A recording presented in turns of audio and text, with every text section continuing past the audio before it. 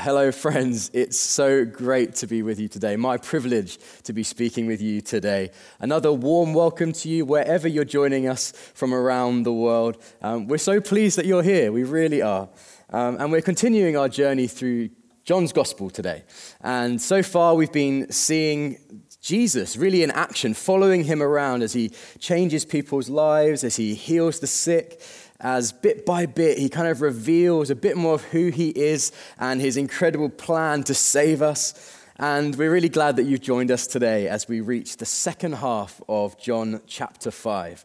So why don't we grab our Bibles now and we'll read along from John chapter 5 and verse 16 onwards. It's John chapter 5, verse 16 onwards.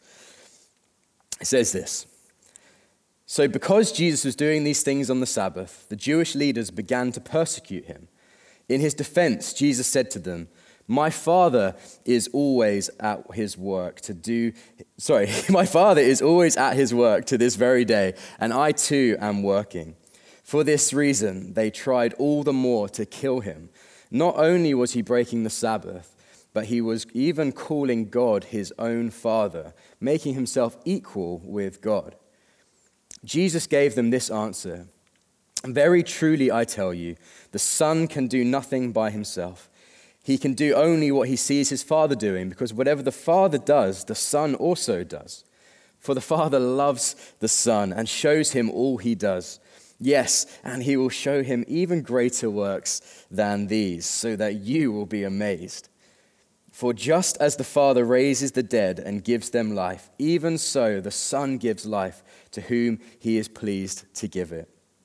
Moreover, the Father judges no one, but has entrusted all judgment to the Son, that all may honor the Son just as they honor the Father. Whoever does not honor the Son does not honor the Father who sent him. Very truly I tell you, whoever hears my words and believes him who sent me has eternal life and will not be judged, but has crossed over from death to life. Very truly I tell you, a time is coming and has now come when the dead will hear the voice of the Son of God, and those who hear will live. For as the Father has life in himself, so he has granted the Son also to have life in himself. And he has given him authority to judge, because he is the Son of Man. Do not be amazed at this, for a time is coming when all who are in their graves will hear his voice and come out. Those who have done what is good will rise to live, and those who have done what is evil will rise to be condemned. By myself I can do nothing. I judge only as I hear. And my judgment is just, for I seek not to please myself, but him who sent me." When a Bible passage starts with a sentence like, "So, because Jesus was doing these things on the Sabbath, ... we know that the context or what has happened in the verses before this is really important for us understanding what is going on. And we discover by looking back briefly at the verses from last week's message that Jesus is responding to his critics. Now, you might think, what? Jesus had critics? I thought Jesus was such a lovable, kind of fun-hearted kind of guy. Who would have anything to accuse him of or criticize him of? But it turns out that actually Jesus had quite a lot of people who didn't like him. A lot of people who accused him of all sorts of things. He was often accused and criticized by the group of people we see here in action in John 5. His critics here in this case are the Jewish leaders. We see that said in verse 16. Those who were responsible for teaching and upholding the Jewish law in the community. Those responsible to model to the Jewish people what following the Lord really looked like according to his law. The verses tell us that here Jesus was defending himself against their accusations or their persecutions, that they were coming against him, and actually now they were even seeking to kill Jesus. But what was their reason for persecuting? What was it that prompted such an extreme response in their hearts towards Jesus? Well, John in verse 16 to 18 of chapter 5 tells us there are two reasons. The first reason is that the Jewish leaders claim he is doing something unlawful on the Sabbath. These leaders had understood the law of God that God had given them to keep the Sabbath day holy, to set apart a day a week where you stop working. But then they had added to it or warped it to mean something it was never meant to mean. We saw the thing that made them react like this taking place last week at the start of John chapter 5. Jesus had beautifully, wonderfully, miraculously healed a man who had been an invalid, as the text says, for 38 years. The man was healed by Jesus and had picked up his mat on the Sabbath day. And the Jewish leaders saw this as breaking the law. Jesus had not only healed this man on the Sabbath, but also instructed this man he had healed to pick up his mat, to pick up his bed that he had been sitting on. And this, for the Jewish leaders, again, was breaking the law. But they had misunderstood. They had lost sight, whether just because of forgetfulness or maybe even on purpose because something deeper was going on in their hearts. They had lost sight of the greatest laws that God had given, to love the Lord their God with everything that they are, but also to love their neighbor as they love themselves. God working and loving and healing and restoring didn't stop on the Sabbath day. And Jesus displays this perfectly by healing this man. But the Jewish leaders see it as law breaking. The second reason that we see they want to kill Jesus is that Jesus' words and his actions make himself equal to God. And we'll unpack this more in just a moment. But let's just first take note of how Jesus responds to this opposition. I love Jesus' response. Have you ever been there when someone says something about you or criticizes you for something that just isn't true? I get defensive. I want to say, I'm not this. No, I'm not that. My response usually comes from a place of insecurity. I get worried that other people might start to believe what that person has accused me of. No. Don't believe what they said about me. This is me. And I have a sense of needing to prove myself. I get defensive. I speak too much and just to cover up my insecurities. I act differently maybe to make a point. Do you do that too? I don't think that's just me. But that's not what's going on here. In fact, Jesus is doing something completely the opposite. It's not an insecure defense of himself. He's not got his hands up in this case and saying, oh, no, don't believe that about me. No, he is totally secure in who he is. He knows where he's come from. He knows what he is doing when he heals this man on the Sabbath. And Jesus' response, what he goes on to teach, really is him establishing for his hearers his totally secure identity. Well, what is his identity? Well, as we've already seen, he is the Son of God. In 2022, we might not think that being a son is particularly groundbreaking, but what did it mean to those listening to Jesus in first century Jerusalem? Well, they clearly understood as we read this passage that by Jesus saying he was the Son of God, it meant that he was equal to God. We see that in verse 18. And in their apparent spiritual blindness and lack of love for God in their hearts, these Jewish leaders could only see this as blasphemy. Some way that Jesus was contending with God, or as if Jesus was claiming to be some opposing deity, kind of coming as a rival to the God of the Jewish people. Surely God wouldn't share his glory with another. In their eyes, Jesus' claim was worthy of death. But that's not at all what Jesus is meaning here. Jesus is meaning the opposite. Yes, he is equal to God. He is God. We know that from John's prologue in chapter 1 of his gospel. But his relationship to God the Father is not that of rivalry.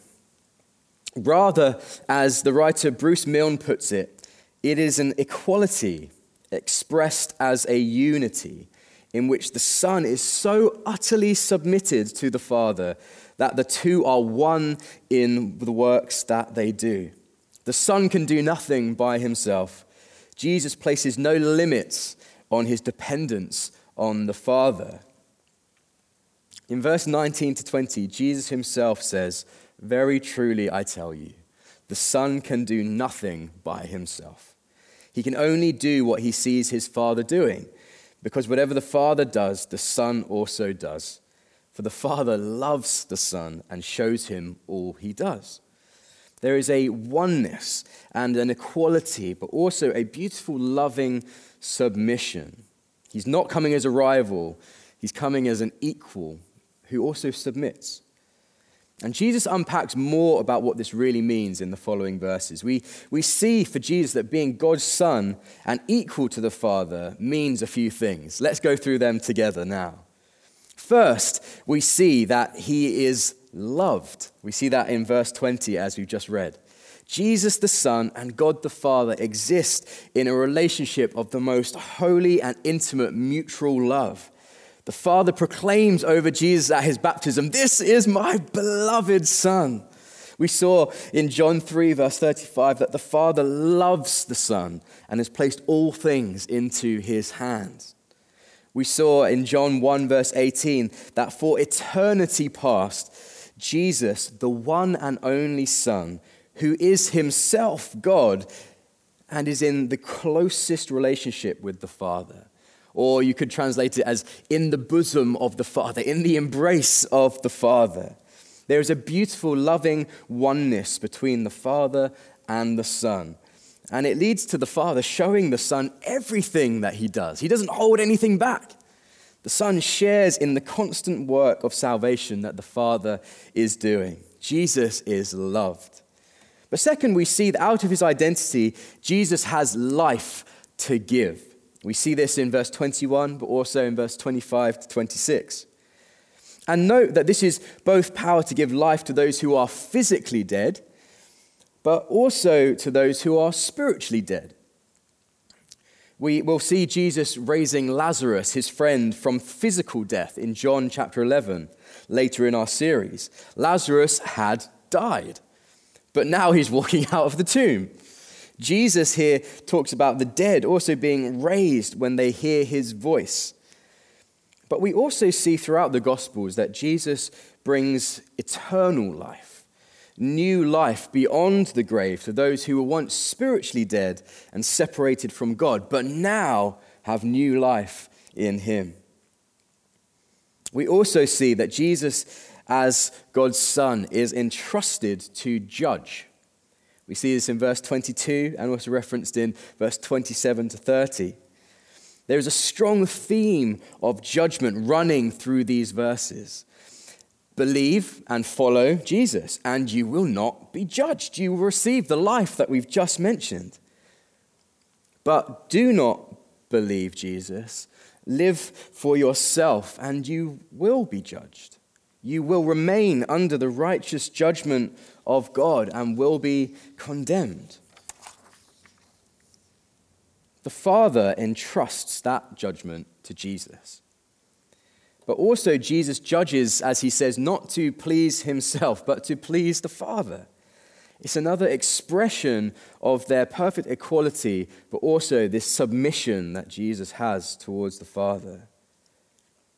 Jesus continues in verse 23 to tell his critics that one of the results of him being entrusted with this judgment as the Son by the Father is that he would also receive honor from all, just as the Father also receives honor. In John 17, verse 10, Jesus is praying with God the Father. He's speaking to God the Father and says, "All I have is yours, and all you have is mine." There is a shared honor, a shared glorification of the Father and the Son. And in the same way, whoever does not honor the Son does not honor the Father who sent the Son. The honor of the Father and the Son are totally entwined. It's totally part of who Jesus is as the Son. And finally, Jesus has authority. We see that in verse 27. Jesus tells the religious leaders who would want to doubt his authority that he's actually received his authority not from human rulers or any man-made systems, but from God, his Father.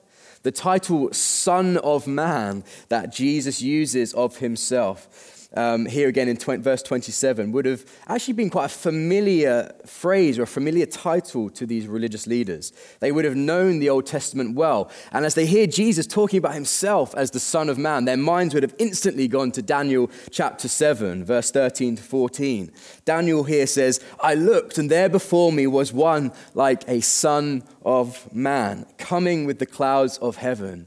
He goes on and says, "This Son of Man was given authority, glory, and sovereign power. All nations and peoples of every language worshipped him. His dominion is an everlasting dominion that will not pass away, and his kingdom is one that will never be destroyed." So Jesus is saying, I am that Son of Man. This is who I am, the one with dominion and glory and kingly power, with authority over all the nations and over all the peoples to judge. One who would rule the world and everything that we see forever and ever, because my kingdom can never be destroyed. There's so much more that we could explore in these verses about Jesus' identity. But because of limited time today, I just encourage you to dive into these verses throughout this coming week. But isn't it good to be reminded of who Jesus is? He is loved and united with the Father, the one who gives life, the righteous judge, the one worthy of all honor, the one with all authority. Praise God. This is who Jesus is. But so what?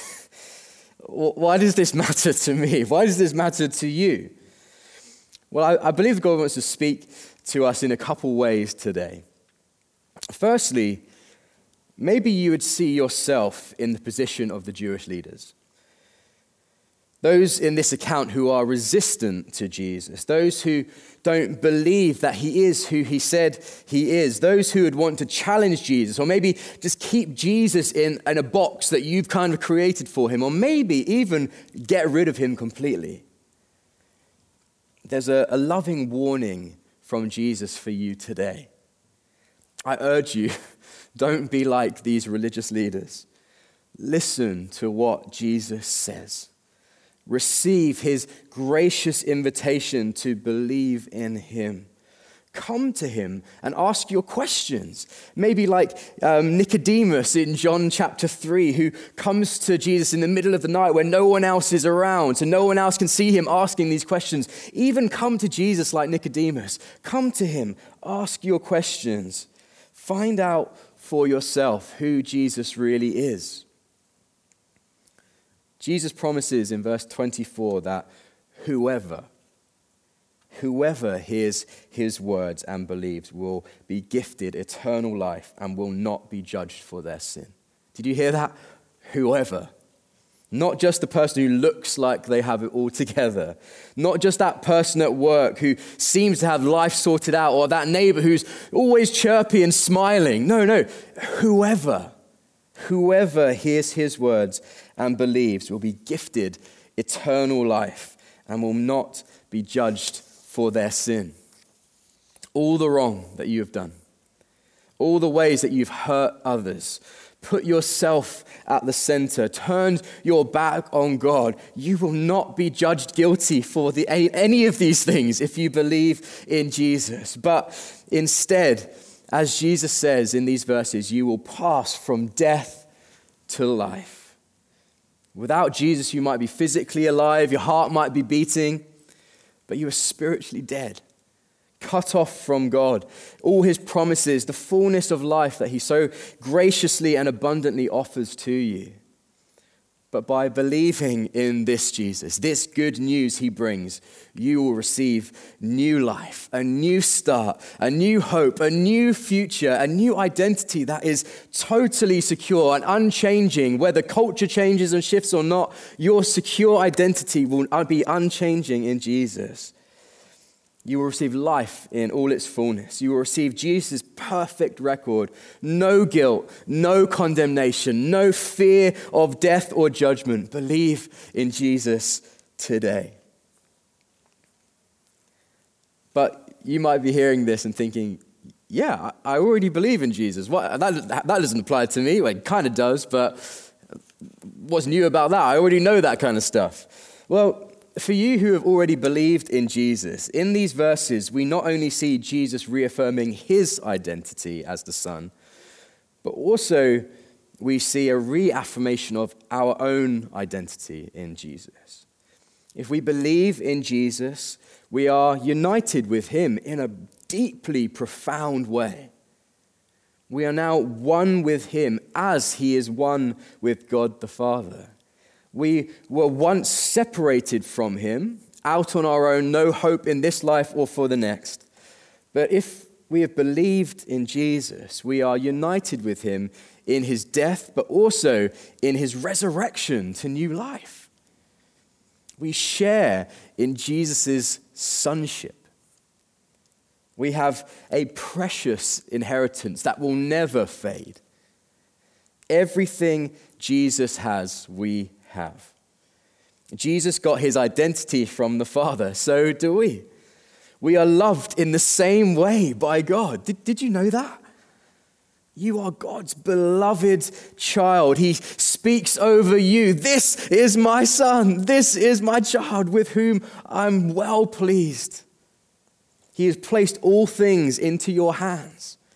You are in the closest relationship possible with the Father, not because you think you're getting close to him or because you kind of feel good about God today. No, you are. You are in perfect relationship with the Father, just as Jesus is, not because of you, but because of Jesus. Because of Jesus' identity as the Son, if you share in Jesus' identity, that's what you get as well.